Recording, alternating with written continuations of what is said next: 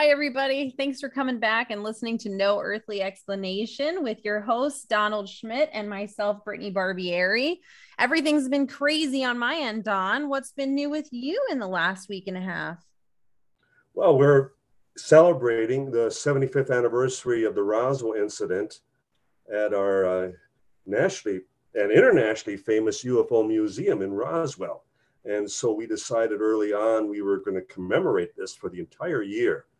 And we're still working up new displays, and we're working up a wall of witnesses, over 150 witnesses with their pictures and their testimony. So it's going to have quite an impact to the visitors there. And just came off of a couple of lectures and working on another book.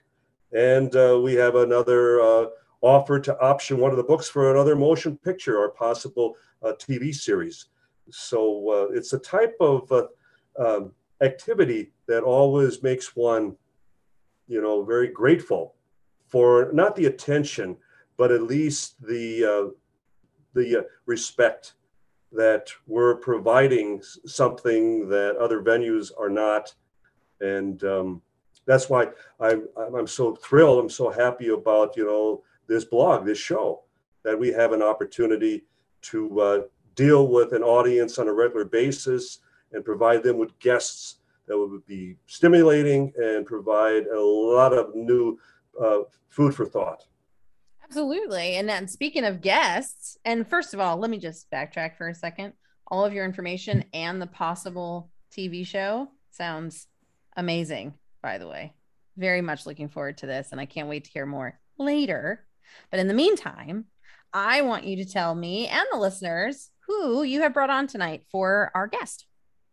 Well, we have UFO activist, lobbyist, Stephen Bassett, who has made it his life's career to represent the UFO community in Washington and providing as far as information on the political front, as far as press conferences at the Washington Press Club.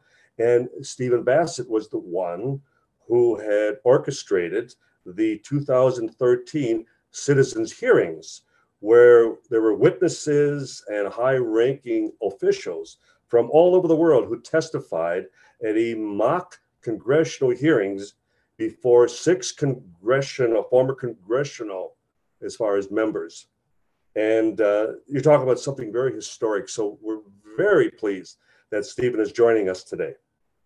Yeah, I'm ready to get into this. Let's go ahead and get started.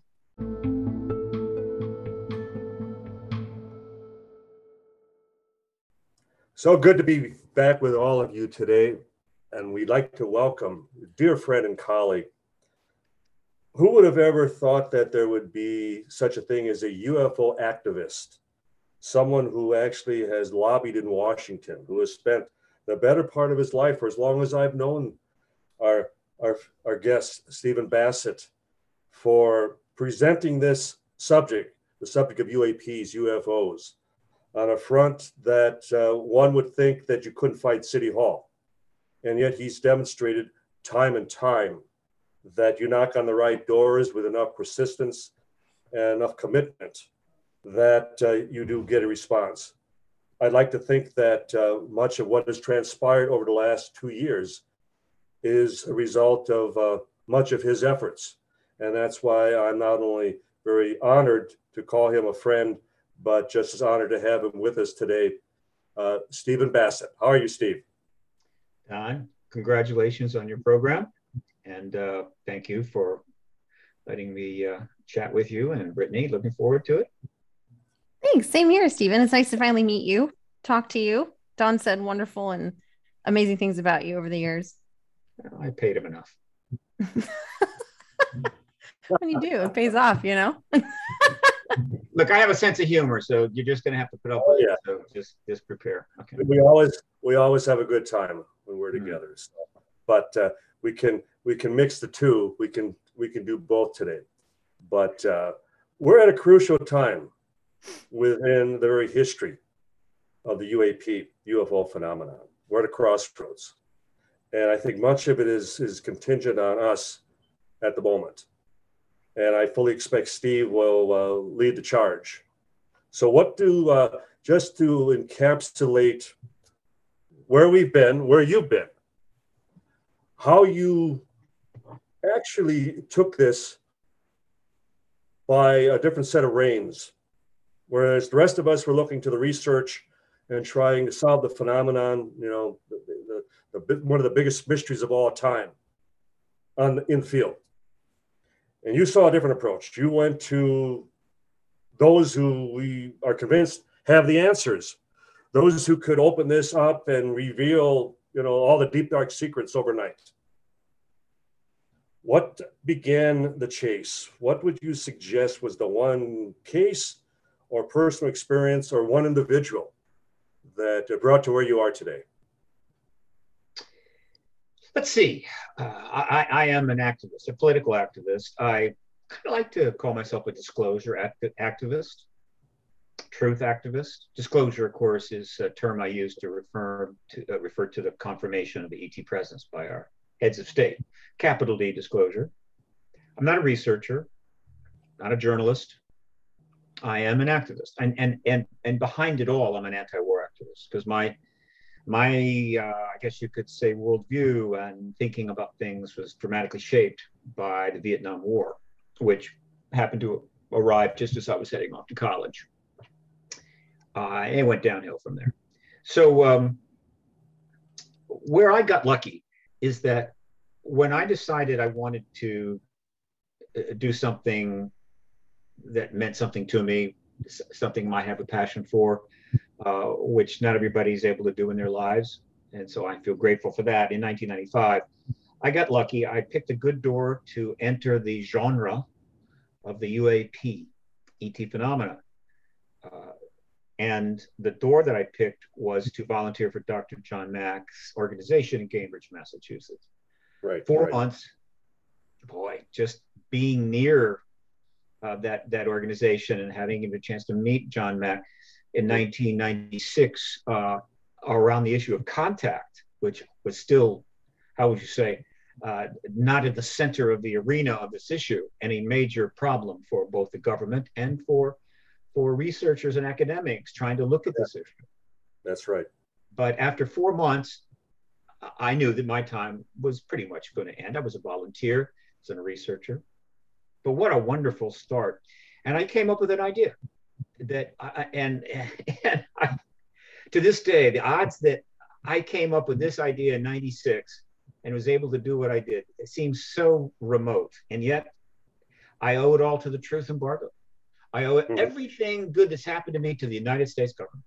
Why? Because the United States government was so successful in its embargo on the reality of this issue and containment and subversion and coercion and everything else.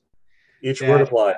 As of July of 1996, when I headed down to Bethesda, Maryland, where I had had family living for years and I always had a place to stay, no one had ever been either wise enough or dumb enough to register with the United States government regarding the extraterrestrial issue, which is a pretty significant issue. We all agree that has significant political implications. Okay, fine. No one had ever done it. And I'm thinking, I could be the first. No one would have ever dare done it. That's the problem. Whatever, there's a lot of reasons. You know, it's not just, well, here's the way the truth embargo works the most in that area, is that if you are a sane person with a family, some good friends and connections and other relations and a job with a decent company, and you decide, you get a burning desire to go register as the first lobbyist on the ET issue, essentially you have to kiss all that goodbye. It's a career breaker. That's gone. Right. Yeah. Who's going to do that, right? Oh, it has to be somebody so detached from all of the sinews of society and family and everything else. If there's just, it's like, I got nothing to lose. Right. So I went, I hurried down there to get set up and register because I thought maybe someone would beat me to it. You know, it's a great idea. Whoever has an idea all by themselves in a world this big. It would be 23 years before the second person to register as a lobbyist on this issue, did their thing. So I had a lot of time. And so at that point, I realized, you talk about big fish in little pond, little fish in big ponds. The situation I was in July of 1996 is I had just walked on a field of play where nobody else was there. Right? In other words, I could just run up and down the field all I wanted. And I was the only one to carry the ball. Right. So if a touchdown was going to be made, I had to make it. I'm thinking, wow, this is great. I have no competition. So, well, speaking of competition, Steve, you also had a lot of naysayers within the UFO community who were telling you it was a waste of time and it was a wasted effort and that you weren't about to crack, that door of disclosure, that they had never successfully done it. So why should you think you'd have a chance? Okay, well, let me clarify that a little bit. There's very few people in the field gave me any grief about this. They kind of thought it was kind of cool. All right. And so I didn't have a problem there. Remember, I came in 96. Things are starting to move along at that point. Right. The worst, I think, of the ridicule and the humiliation aspect of this was subsiding. So I got lucky. Those who came into the field earlier, like, let me think, Don Schmidt, had to put up with the real stuff. Okay. So I was Rosie Ruiz. I just jumped into the last couple thousand yards of the Boston Marathon, ran across, said I win. But let me tell you, all I was is one new player in the field who happened to try to open a niche that needed to be open. But I didn't have contacts. I didn't have the resources. I was going to make a big splash. But what I did was I put down markers. And there's a series of firsts. Okay. Again, I'm starting to realize, I may not be the only person on this particular field anymore, and I'm not actually. So, first person to register as a formal lobbyist on the ET issue. Right. First person to register a political action committee on the issue. The first person to launch an exopolitical conferences in Washington, D.C. or anywhere, I think, on the issue. All right. And so, which I had the good fortune of being invited to, and then press at the Washington Press Club, right? Those were the days. These first, what I was really doing, in a sense, is something as simple as this. Most people knew it's a pretty important issue. Okay, fine. They also knew that, like, you really don't want to talk about that at the office and all that. Fine. But the simple truth is that an issue of this magnitude, there should be a lobbyist. I mean, there's lobbyists in Washington for everything. I mean, everything. Pesticides on your vegetables, got a lobbyist for that. All right. Being able to ride your bicycle on the sidewalk as opposed to only in the street, got a lobbyist for that. No lobby for this. So I did that as a marker. Okay, look, it should have one. Now it does. Political action committee. There wasn't one. There's political action committees for everything. So I never raised much money, and there was not much I could do, but just setting it up and promoting it and telling people was a way of saying, okay, look, this is appropriate, isn't it? And it's a message that's subtle. It goes to the politicians, it goes to the journalists and so forth. Just the fact that one exists, it parks itself somewhere near the back of their mind, that, okay, there's a lobbyist and so forth. All right, so maybe I should pay a little closer attention. All right, and so thus began my activist career. In 96, Steve, yes. Steve, if I may interject, sure. That before that time, we had a common foe, and that was the government. The idea that they were the very arbiters of the cover-up for their approaching 50 years. And the idea that why would we trust, why would we even cooperate, extend an olive branch with the thought that they would ever reciprocate. And that's where, in your case, it was not only wide open, but it was a gamble. I mean, I personally, I praise you because you were marching up those steps at City Hall and demanding them to open the door. No one else had ever done that before because they were quickly, dispatched as far as to the funny farm.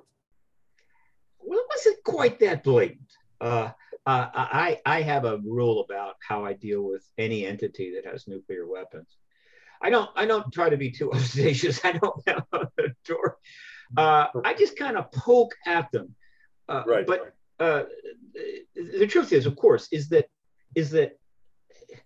coming at them and just engaging the issue on a political basis was getting closer to what was needed.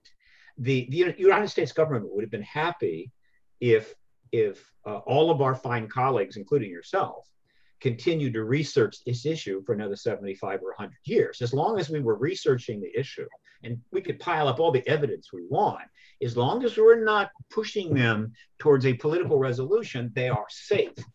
And so the process of going political on this was inevitable. I was early, but I arrived, again, with minimal resources, no credentials, right? But nothing to lose, not going to go away. And so I'm working these angles. And while I registered as a lobbyist, believe me, I've done very little what we'll call pure lobbying. Right? If you want to do a lot of lobbying, you need to have a whole bunch of cash, and you cruise around Washington, D.C., and you talk to people, and you sort of let them know that you might want to donate to their political action committee. And they say, well, sure, come on in. Right. Someone like me, I get to go in, and I'll go to an office, and I'll be talking to a 19-year-old intern, right? Mm-hmm. Or one of their first hires. It's okay. It's okay. I went about letting them know that I'm here.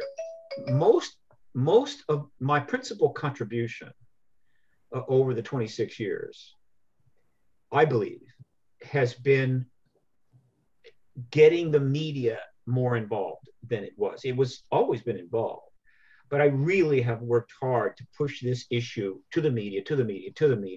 In fact, and then chronicling it on my website, paradigmresearchgroup.org, under resources, print media archive. I now have 13,000 links to news articles in the mainstream English language press about this issue. And when you read them, you discover they're not bad. They're good. Okay. And so. And as a result, you've also been invited as an activist, as a lobbyist, to spread the word throughout the world. You've been invited as far, and you present as far as the same game plan, the same as far as end goal, as far as target. And the only thing that you will see is disclosure with a capital D. And you have been able, and you've been afforded a venue in country after country. Well, that's because the genre does have its world. There is this community around the world of this issue, and therefore there are broadcasts you can get on. There are now podcasts you can get on. And you can get written up in papers. You can lecture in different countries. There's limits. So yes, I have primarily been an information deliverer. 1,300 interviews in media, scores and scores of lectures for speaking tours around the world, so forth. Not vast audiences. I've never been able to speak at a university. I've tried. They definitely don't want to touch me. But the point is that I'm doing that, but at the same time, I'm constantly pushing stories to the media. In my career, 26 years, I now have on my website about 580 articles in English language press that has mentioned me or the Paradigm Research Group. This is not to brag, but rather to say that in order to have that happen, you have got to work it. You can't just wait for them to call you. But also of these 13,000 articles that are linked on my website, which probably represent maybe a fifth of the English language articles written on this subject since 1947, without even getting into the foreign language, which is a big misconception people have. The media doesn't cover it. They do. They've covered it all, and in many cases well. And in the last 10 years, the ridicule articles have almost completely disappeared. What the media hasn't done, and I could not persuade them to do, though I think others are going to do that, is to go Woodward and Bernstein. In other words, the Washington Post was covering the developments around Watergate. Somebody broke in, somebody got arrested, somebody's going to trial. That's news. And they did that. But this story was big. And so they went further. they assigned two reporters, Woodward and Bernstein, and they said, go dig, find out what the hell's going on here. Go through trash cans, start interviewing people. And so they went on an investigative project that ultimately brought down the president of the United States.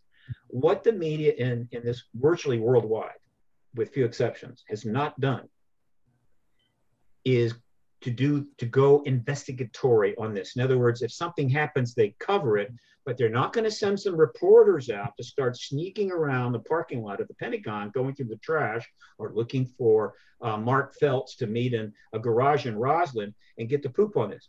They sort of knew you don't go there, right? You can cover this. And there's thousands of articles about sightings and this and that, reports and books and conferences. It's all there. But had they gone investigative, had they really gotten serious, well, there would have been a big confrontation between the government and our top media, but probably they would have brought the truth embargo down. So my job was to keep pushing it and expanding it. And it's a slow process. It was made slow by the truth embargo itself, but that's the role I played. And when I did have money on occasion, I was able to do some grander things. Probably the most thing I'm most proud of is I was able to finally put an idea into action in 2013 that I had been thinking about for almost 10 years. And that was to create a mock congressional hearing at the National Press Club in Washington. Right. And that had some impact. So but I don't want people to get the idea that I was some big force that was going around Washington and pumping on doors. Let's expand. Yeah, I'm poking at them and working. Let's expand on, at least let's back up, digress for a moment to the Rockefeller Initiative. Yes. And how you were involved with that, and explain what the Rockefeller, what Lawrence Rockefeller's role in this very field happened to be at that time. Yeah, you want all the billionaires involved you can get, always. Boy, I'd like to sit down with Elon Musk just for 20 minutes. Not smoke a blunt. I don't do that, but I'd like to talk to him about this. Same for Branson, same for Bezos.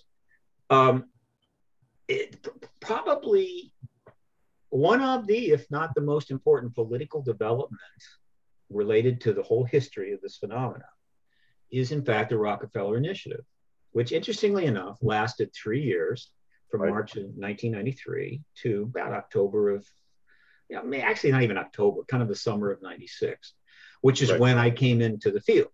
I didn't even know it existed. It would be some time before I knew that there was a Rockefeller Initiative. And I think I may have been the person that gave it that name. I believe you would be correct, yeah. I think so.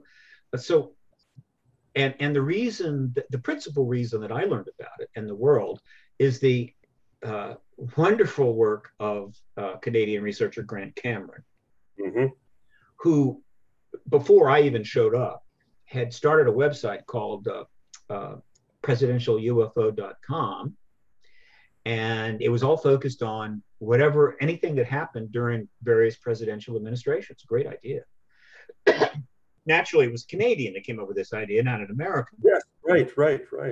And Grant, who I love to death, is this great guy. He's a Canadian, so naturally he's nice and polite and fun and all that. But he had a good, solid, safe job at the university up there.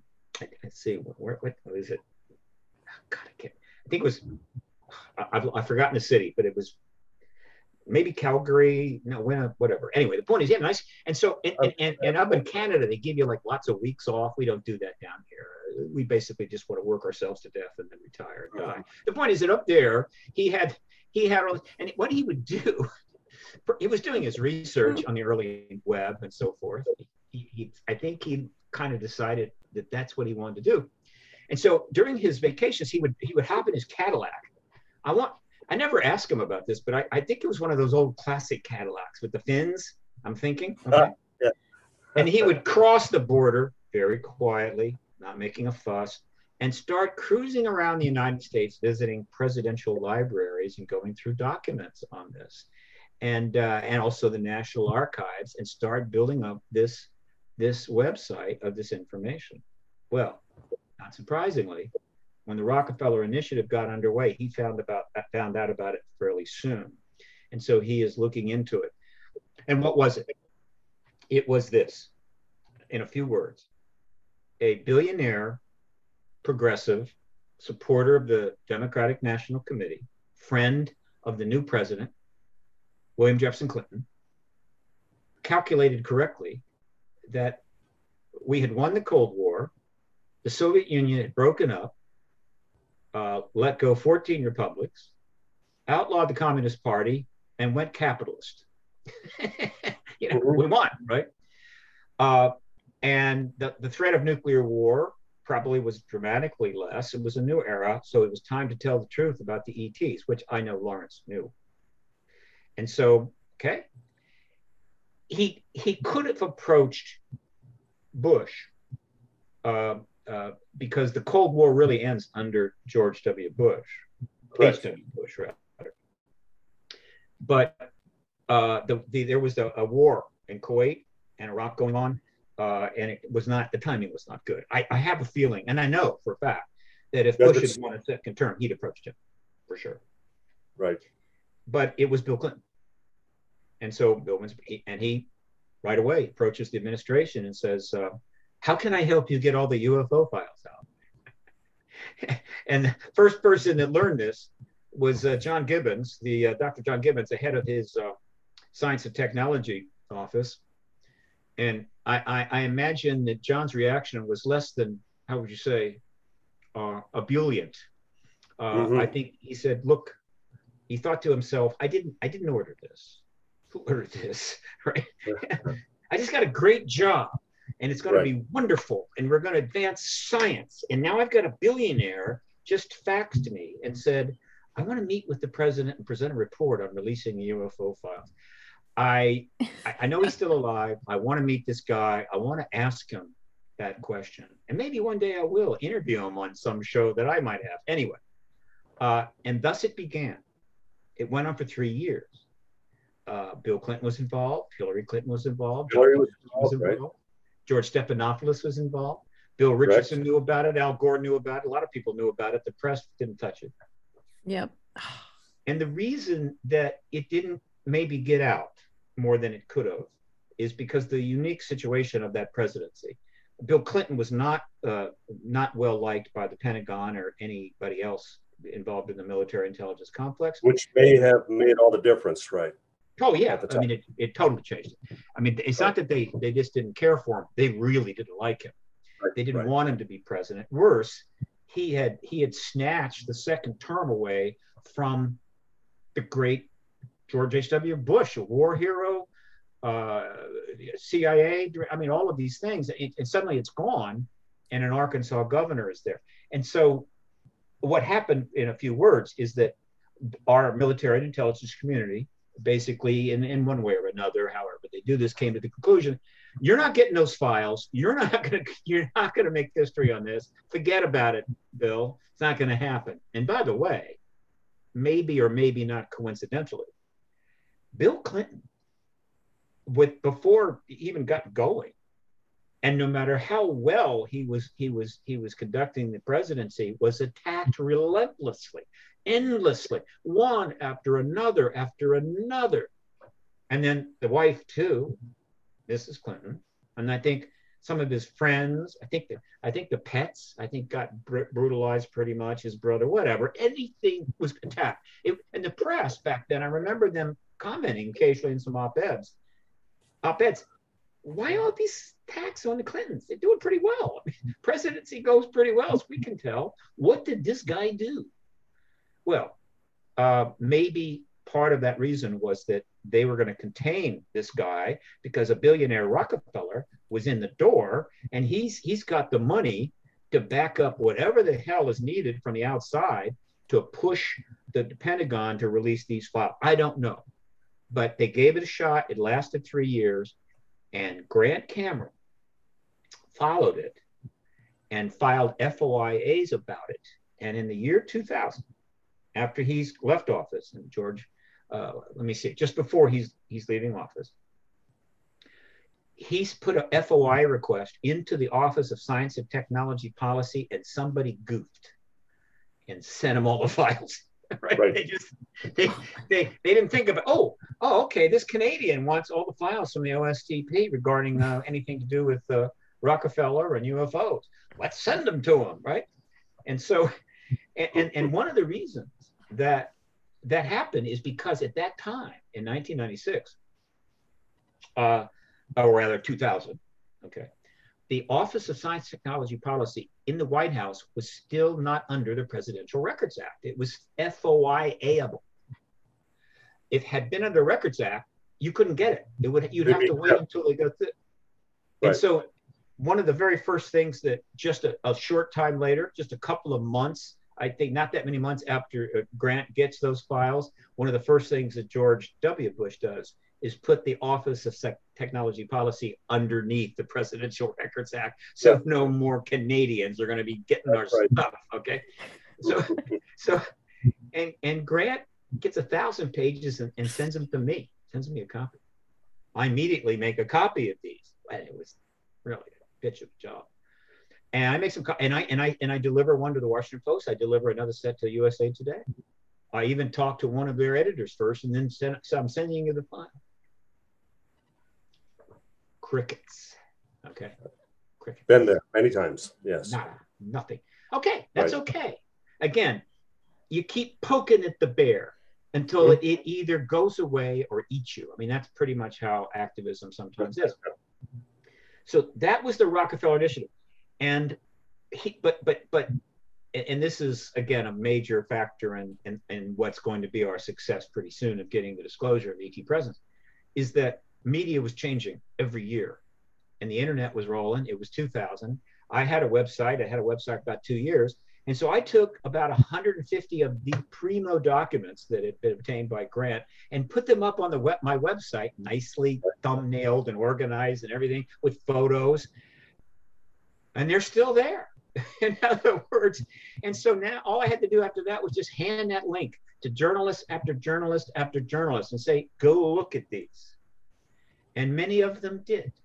Did they suddenly send out a team of reporters? No. But the point is, when you're talking about something of this magnitude, such as bringing civil rights to a whole class of people in a nation that have been denied that for hundreds of years, you don't slam dunk anything. It takes time. And so you work it and work it and work it and work it and work it. That's what we've had to do. And that was another contribution, which is pretty much Grant. But he's a researcher, right? So Grant's going on to do other research. I get something like that. I never let go. I'm not going on to something else. When you're an activist and you get something, you just keep using it forever. You have a very singular goal.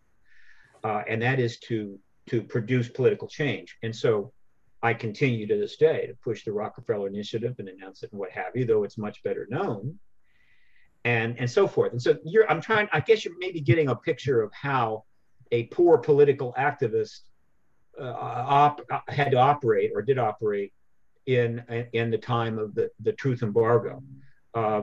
And all I can say is I didn't have any aspect of my life that would stop me, right? It was like I'm very resourceful.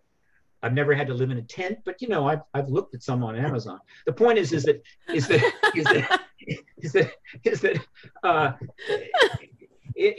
but again, there was nobody on the field but me, and so I'm running around causing trouble, and so I think I helped. I like to think that my work in the political realm and the work of extraordinary researchers like you, Don, in the area of cases and I guess you could say phenomenology, all of that put together is what set the stage and ultimately made it possible for this group over at the Pentagon and the Department of Defense to make a decision that they were going to take personal action. And by the way, Jim Semivan, one of that group, just gave an interview, and he goes into the origin story a little bit more.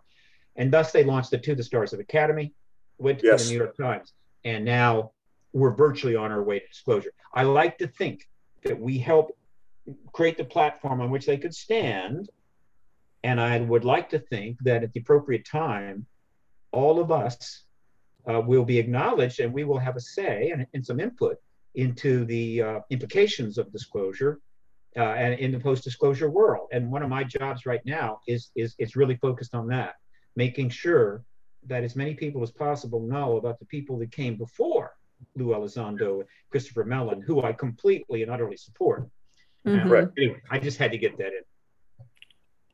So my question for you though is like, if you go back to where you started and where you are now, do you think even the general public is wanting that disclosure as much as we all do? Do you think that the normal, like the main general public is ready now more than they were even 20 years ago? Oh my goodness, yes. Yeah. The number of people that are absolutely convinced there's an ET presence has grown substantially over 26 years. And when I say this, I'm referring to the world. Okay? Yeah. Not just the United States. The number of people that certainly know the phenomena is, quote, real, which is silly, but they know it's real. The number of people that have finally been convinced that whatever it is, the government's not telling the truth, that has grown. All right. But the idea of disclosure, this idea of the confirmation, which I do have people out there that still think, forget about it, it's never going to happen, or poo-poo it. But that's one of my contributions. The term disclosure was in play before I got involved. It was being used extensively by Stephen Greer in his early work in the 90s. So I didn't, but what I did was, again, this is a typical activist maneuver, and it's about language. It's about creating language that works for the activism as opposed to works for the government. I put a capital D on disclosure and said, this is a special thing. This is an event. It's a noun. And it is the formal confirmation of the ET presence by the head of state. It's the president, however it happens, telling the American people, yeah, they are not from Schenectady. They're not from Peru. They're not from anywhere except some planet out there. Or they're certainly not, and they're not human, and their craft weren't made at Lockheed. That is confirmation. I call that disclosure. And that contribution may or may not seem important to people, but it is important, and this is why. If a major disclosure, a major activist movement, and you know, there's all kinds of activism, small, grassroots, things like that. I understand that. But when you get up to the big time, where you need millions and millions of people coming on board in one way or another in order to move government off of a intense position, civil rights, women's rights, women right to vote, you name it. You have to have a prize. There has to be a prize at the end of the process. You know, like when I did the Ironman triathlon in Hawaii, I barely made it in time. I think I came at 11:15 at night. Then I passed out in the 8:10. Point is that I wanted that medal. If I had not gotten in by midnight that night, I wouldn't have got the medal. Okay, and that would have been a tragedy. I made it, and I got that medal. Okay, same thing. You need a prize. There was an extraordinary docuseries called Eyes on the Prize, which is about the civil rights movement. I recommend it to everybody. It is superb. It won awards. The prize. What was the prize? It was the Civil Rights Act. Also the Voting Rights Act, but the Civil Rights Act, signed by Johnson. That's what they were going for. Every time somebody in that movement lost faith for a while, had someone they know murdered, lost their job, or whatever they were going through, they kept thinking about that prize. We must get that. I'm going to continue. I'm going to stick it out. And when they went out to try to recruit support and help, why should we help you? What? You just going to take some money, you know, make some posters or something? I mean, why should we help you? Because we have a prize we're trying to get, and here it is, and this is what it is, and don't you see the value of that? And people go, oh yes, I do. This genre never had a prize. It was basically that convince the government or convince people that it was real, that there really were ETs here, or do research. But it didn't have really a defined prize other than we want you all to believe what we believe or know what we know. The movement needed a prize. Disclosure was the prize. In other words, in other words, without the Civil Rights Act, the Civil Rights Movement would not have been a success, obviously. So that prize has grown in value, and it's become more aware. Others still debate it. They don't like it. That's okay. They prefer confirmation. I'm willing to go there. Disclosure, confirmation. But that was one of my most important contributions. And of course, it's still something that I continue to push relentlessly. Okay. because that prize must never be lost. We must never lose sight that there is a prize at the end of this movement, and it's massive. It's as big a prize as any, ever. Unprecedented. Steve, I want to praise you also in the sense that just prior to your involvement, we had been working with the late Congressman Stephen Schiff of New Mexico. That's right. Representing his own constituents there and those involved with the Roswell incident in 1947. And timing, as we both know, is everything. And the fact that he was being stonewalled by the Pentagon, well, that's their very nature. But then also by the White House and letters to Secretary of Defense Les Aspin at that time. But most detrimental to him of all was the fact that he was getting no political support on Capitol Hill. Yeah. They weren't circling the wagons. They weren't, even the fact that he was not getting any cooperation from the State Department. It was like, well, wait a minute, you can't do this to a senior congressman. No, the subject of UFOs withstanding. But what has happened, what we see happening today, and the fact is that as that fell apart and as Schiff took ill, and then we lost him, there was no one to pick up that gauntlet. But you still stepped to the fore, and then you picked up where we left off in many respects. And then to see where we are today. Yeah, look, by the way, this period from 1993 to 1997 is just an extraordinary period. And you know a lot about it, but there was so much going on. And I'm working. I've got some projects in the works. I'm now splitting my time between Hollywood, California, and DC. And what I'm doing is going to put a lot of focus on that period because there were many things going on, but two that are extraordinary, exopolitically extraordinary. Was one, the whole Rockefeller Initiative, which Correct. Really was about getting the files and so forth. Later in the initiative, they said, we're going to focus on Roswell, but that was a mistake, and it was a diversion. It was an attempt to get this thing out of the way. It's a move at all, right? Yeah, the fundamental thing going on was, look, we just need the files. Just give us the files, and we'll sort them out. It'll all work out. At the same time, there was a big thing going on with Roswell, independent of the Rockefeller Initiative, and that was coming from these places. Colonel Philip Corso. Correct. Colonel Corso suddenly turns up with a book. It comes out primarily written by William Burns, the publisher, PhD, right? Which essentially confirms that Roswell happened. There was tech, and he saw a body and so forth. Well, this was a bombshell. All right. It wasn't like the Rockefeller Initiative, where literally people are working with people in the White House. I mean, this is just Phil Corso in his very last years saying, hey, I'm about to die. I'm writing this book, right? And so, Bill, write this up. Here's my notes. And so, oh, wow, this was a problem for the Pentagon. And when you have a problem of that magnitude, what they do is they just ignore it. And they don't say anything, right? Don't say anything. What can you say? He was decorated. His career is known. Now he's saying this, but just don't talk. And the funny thing about that is that virtually from the get-go, the day after Roswell was the highest selling book in the Pentagon bookstore for a long time, right? They couldn't keep it on the shelf. Yes, absolutely. And so that's all happening. And then you've got Steve Schiff, Republican, former military, so was his wife, decides to do something that members of Congress today are somewhat unable to do. It's called serving your constituents. I know it's radical, but his constituents were New Mexicans who had a real close tie to Roswell. And they said, why don't you look into it? And he said, sure.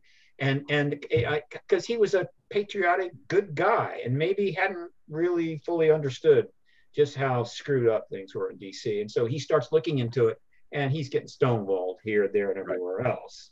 And he gets mad about it, and then he complains about it. He really starts causing a problem. Now, I'm not saying that had anything to do that he shortly thereafter came down with this bizarre squamous cancer that just went and killed him.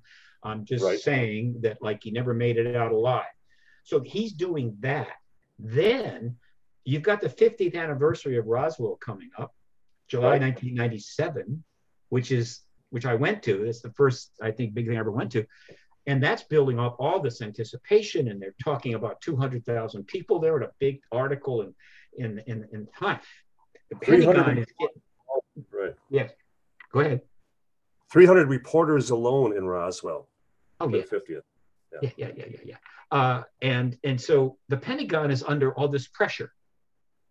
Now, in addition, I mean, there is some pressure on the Pentagon coming from the Rockefeller Initiative, in that Sheila Widnall was tasked by Clinton to produce a report about this, meaning, okay, you study it, Sheila, have the Air Force study it. Big mistake. Never asked the Air Force to study anything about this issue. And so she comes out in the report, this $12 million extensive report, which essentially concludes that Roswell was a mogul balloon.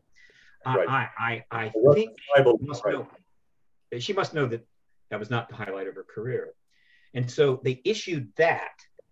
And then they followed that up with this big press conference at the Pentagon, where they then tried to close the deal by restating the whole mogul balloon explanation, and then explaining all the body talk as crash test dummies that were dropped 5 years later in Air Force uniforms. And who's not going to make that mistake?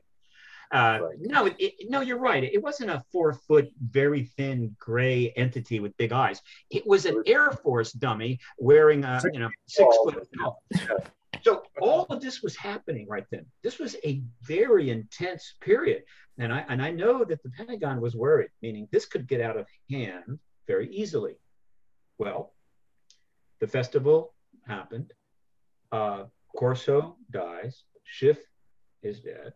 And they kind of slip by, okay? And they're moving forward. And at that point, at some point, they're looking out their window and going, the only thing out there could be a problem is Bassett. We don't see problem.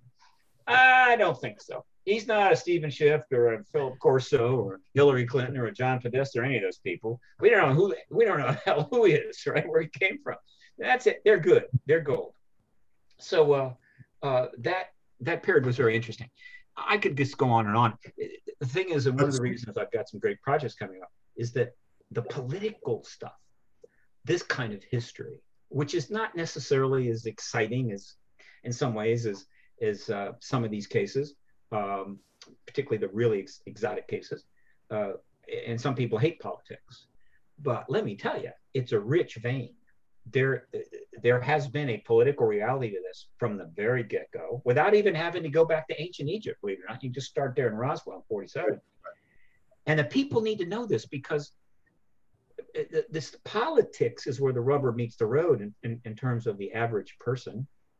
Roswell could be an alien craft, not be an alien craft. The average person today going, what difference does it make to me? Why do I care? But the truth embargo about it, and the rise of the military intelligence vast complex, and the policies under the National Security Act have had a great influence on the lives of just about everyone. Changed everything in the last 75 years, whether we're aware of that or not. I think you would agree with me as well that one of the major victories for all of us in all this is, whether we're talking about Lou Elizondo or Chris Mellon or Gary Nolan, even Bob Bigelow, they're now really suggesting that we do have hardware. So to suggest that the mogul balloon or the crash dummies have stood the test of time, it still comes back to, yes, but you have hardware, you have wreckage. And where are they getting that from? Why are they even raising that question unless Roswell still rises to the top and the questions remain? Did you or did you not actually recover a flying saucer back in 1947? And that was one of the things that Bill Clinton would still love to know. He may actually know. It may be something he'd love to say. But let me just update your listeners. Just something just happened. right? Just in the last couple of weeks, which is mind-blowing, okay? One, Luis Elizondo gave an extensive interview to Jimmy Church on January 30. And was it January 30? Well, pretty recently. Jimmy Church's Fade to Black, right. Fade to Black. Jimmy just hit him with all the hard questions. I knew Louis was going to get him. Louis was going to get him. That's fine. He's doing all kinds of interviews and trying to navigate them as best he can. But Jimmy, who's Jimmy, just really hit him hard. And he's maneuvering around them and so forth. But he said a couple of fascinating things. He always goes a little further every time, but he won't cross that line, right? Right. But Jimmy confronted him directly with Roswell, right?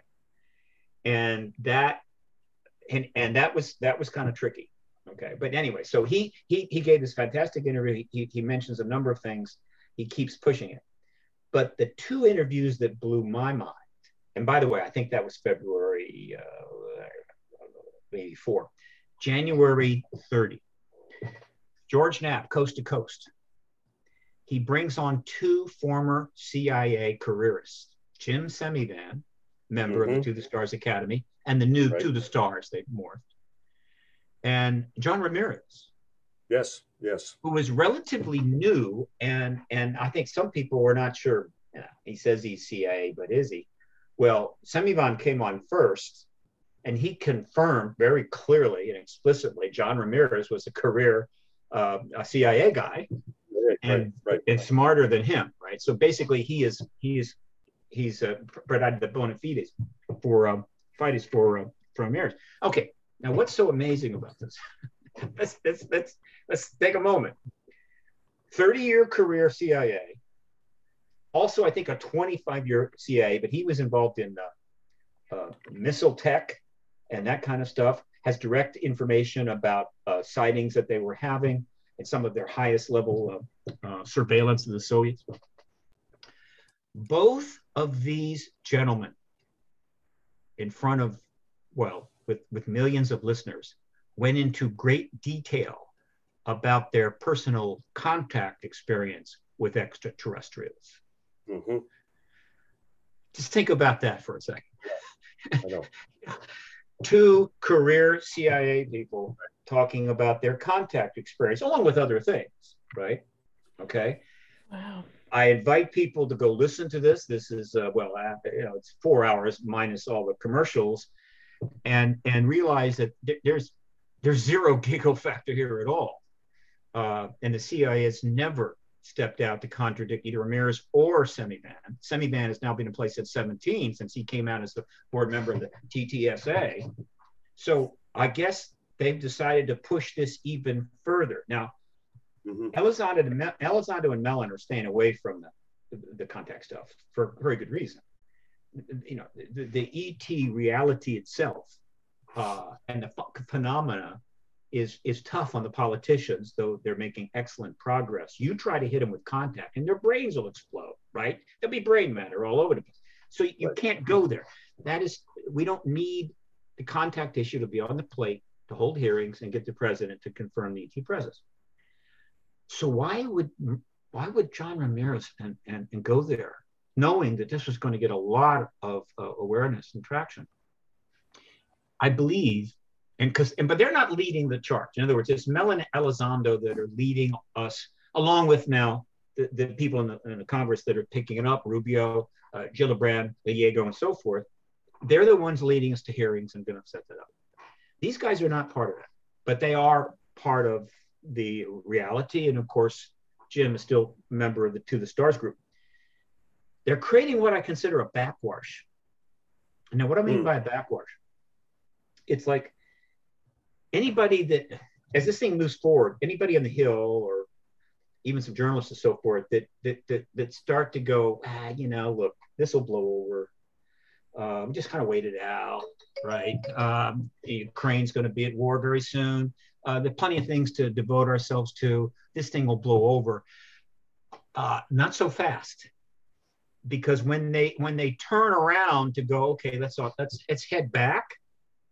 from the hearings, from the nuke witnesses, that pilots and all the other stuff we know about. They turn around and they're looking at CIA guys talking about their contact experience in their bedrooms, and they're going, I think the back door's closed here. Yeah, there's this backwash coming back at them from the rear that says you can't stop. Right. So, Steve, if you were to put your great Karnak hat on, what do you foresee now in the near future, and even through the course of the next year, the midterms, and even leading up to the next presidential election? Could things break that quickly, or are we just going to be on a slow drip, because we both see every day there are new UFO articles, there are new storylines as far as concerning UAPs. We've never seen anything like this before. Yeah, they're not going to be able to reel this one back this time. I loved Karnak. I loved that segment, Johnny Carson. You never missed. You never missed with that. So look, no offense, Brittany, none, but history's a bitch. Oh, I know. History's a bitch. Okay, so if Hillary Clinton had won the election, I feel highly confident we would already be 4 years into the post-disclosure era. Okay, that's point one. But she didn't. And that created a whole new arena, and we've been navigating that. It's been rather interesting. Okay. If the political chaos, if things had settled down and we had a less chaotic 4 years of the last administration and a whole lot of other things, we might have made more progress. But that didn't happen either. In fact, it got worse and worse. But then as that particular era in our politics started to come to an end, and a lot of people, particularly even at the Pentagon, were forecasting there was going to be a change of administration before anybody could get their hopes up. The biggest pandemic in human history arrived. Okay, it wasn't on my menu. I didn't order it. I don't know who the hell ordered that, but there it was. And some people will say, Steve, really, it's a flu. It isn't as big as and anyway, even if it's not a flu, it's not bigger than 1819. Au contraire. All right, let me be clear. If that virus had turned up in 1918, 1919, with the technology and biotech we had at the time, and the ability to address it that we have now, it would have killed more than 50 million people. It would probably have killed hundreds of millions of people, right? The only thing that's preventing that now is the massive biotechnology that we have created, and the resources and hospitals and everything else. And the fact that over 3,000 nurses have lost their lives trying to save us.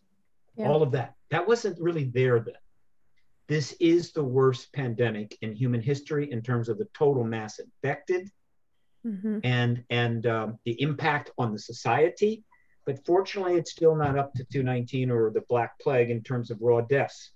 But that doesn't mean the virus is not the worst ever. Okay, so that showed up. And really, it's made it difficult. Okay, so we weather that.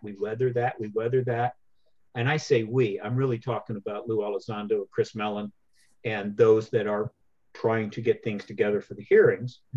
They keep at it.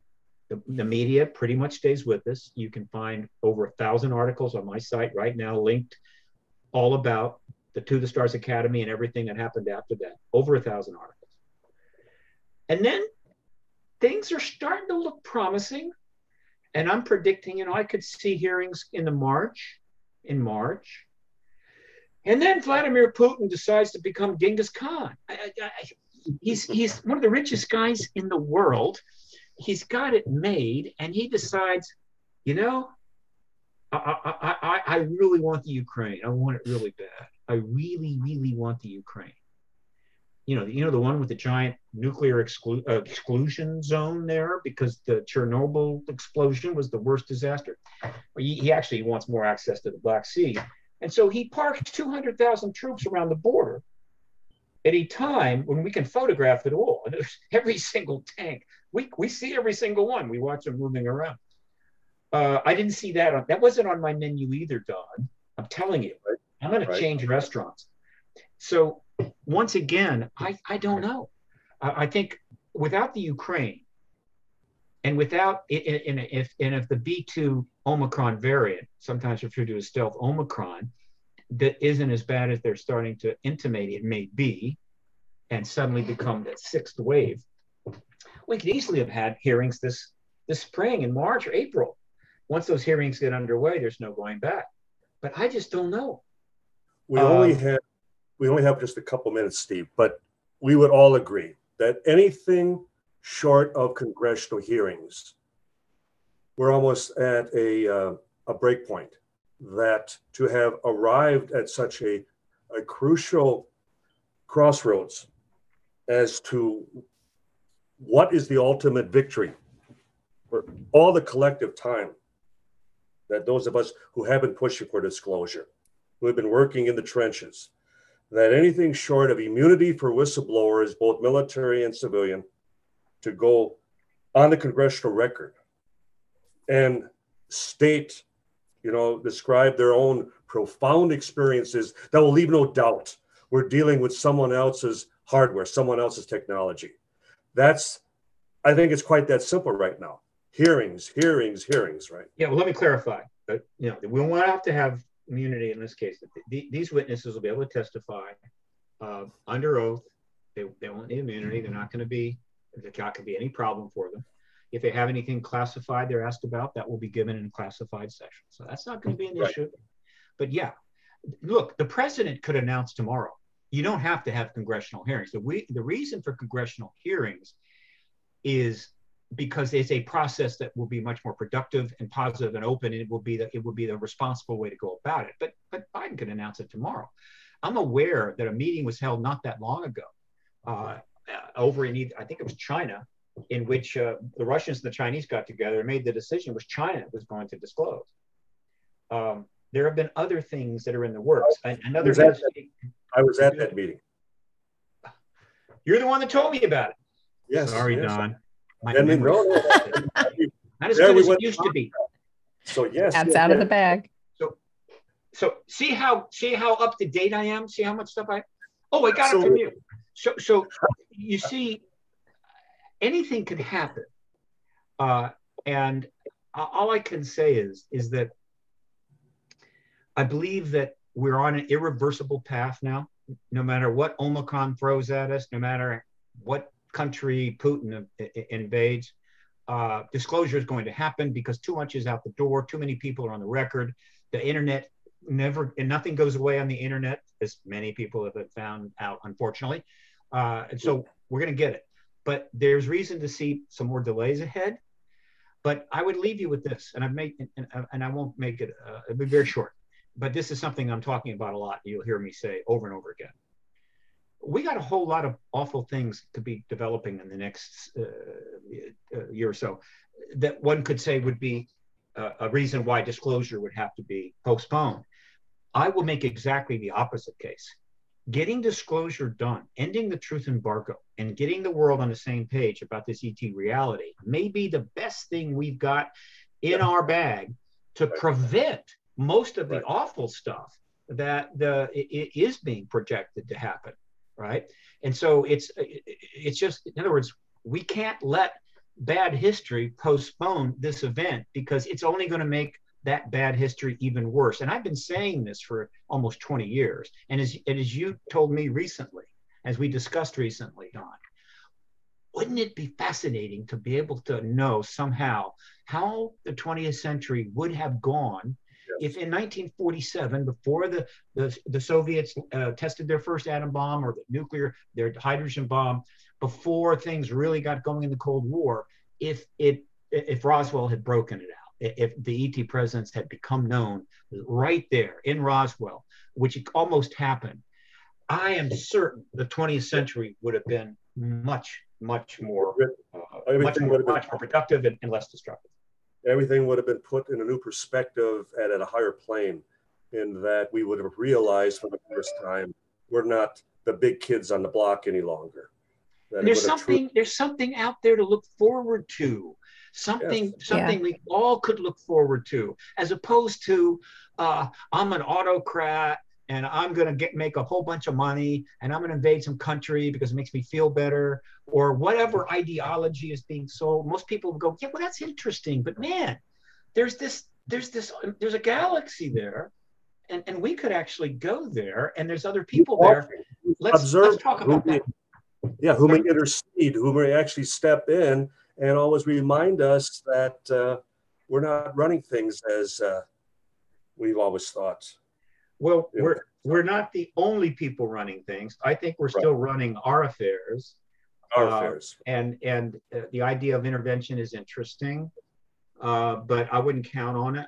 I'm simply saying that the human race has gotten to a point where it's not simply because it's the truth, but because of learning that something that to me has been obvious since I was like 13, that the galaxy has got quite a few civilizations, and they're in various stages of development. They're able to travel at will.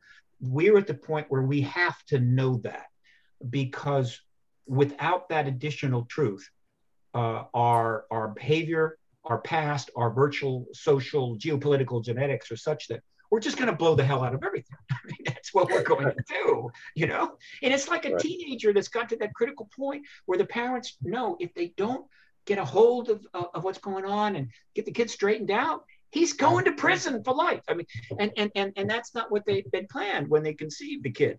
We're at that point now as a civilization, and you and Brittany and I and all of our colleagues are just trying to help.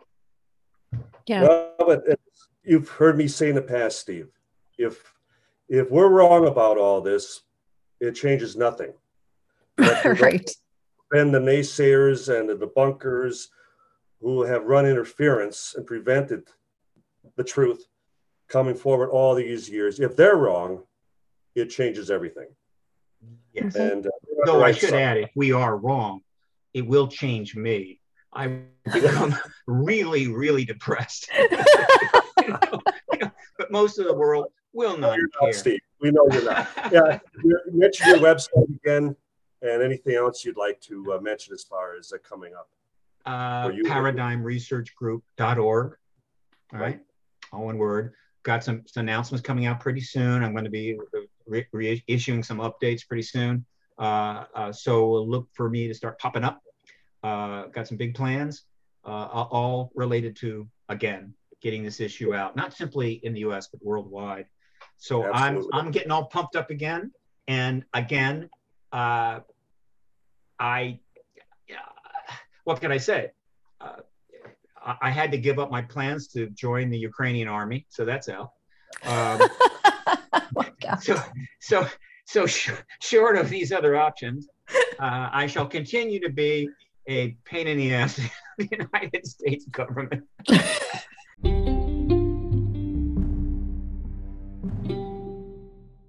Well, Don, that was an amazing interview tonight with our guest. I'm honestly at a loss for words on where to begin. I think bringing him on and kind of showing that there's a cheerleader in the corner of the UFO and UAP community right now is huge. And to know that he's been pushing this for the media and for the disclosure for so many years, and having somebody being actively involved.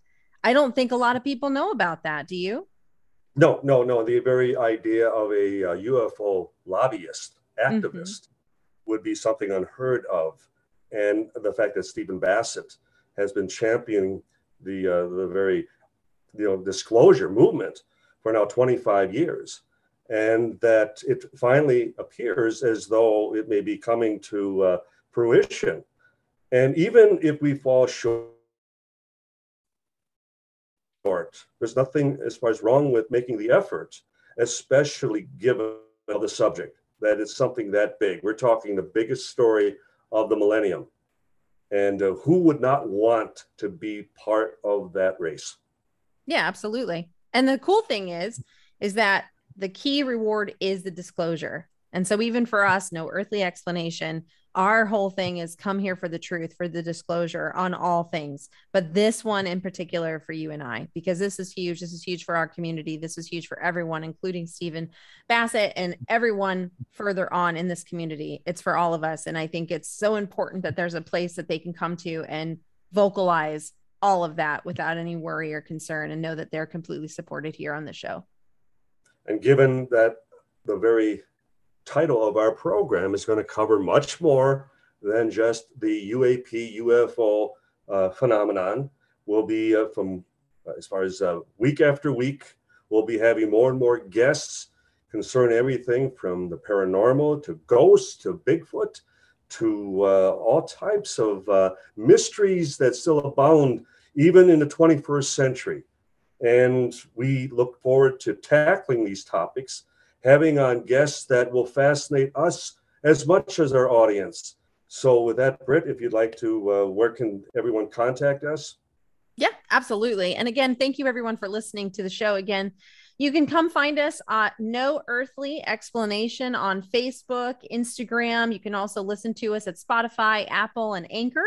If you have any comments or suggestions or just want to talk to us, feel free to email us at noearthlyexplanation@gmail.com. Or you can send us a wonderful voice message over at anchor.fm/No Earthly Explanation. And we really hope to hear from you. And again, listen in for our next guest, which we will tell you when it is time. Right, Don? Right, Britt. Right, as always. Fun time. Always a fun time talking, Don. And again, I look forward to our next conversation of the unexplained and the unknown. And until next time, don't get into any trouble. Okay? I need you. It'll be better. Huh. Thanks, Britt. You take care. Good night, everyone. Good night, everybody.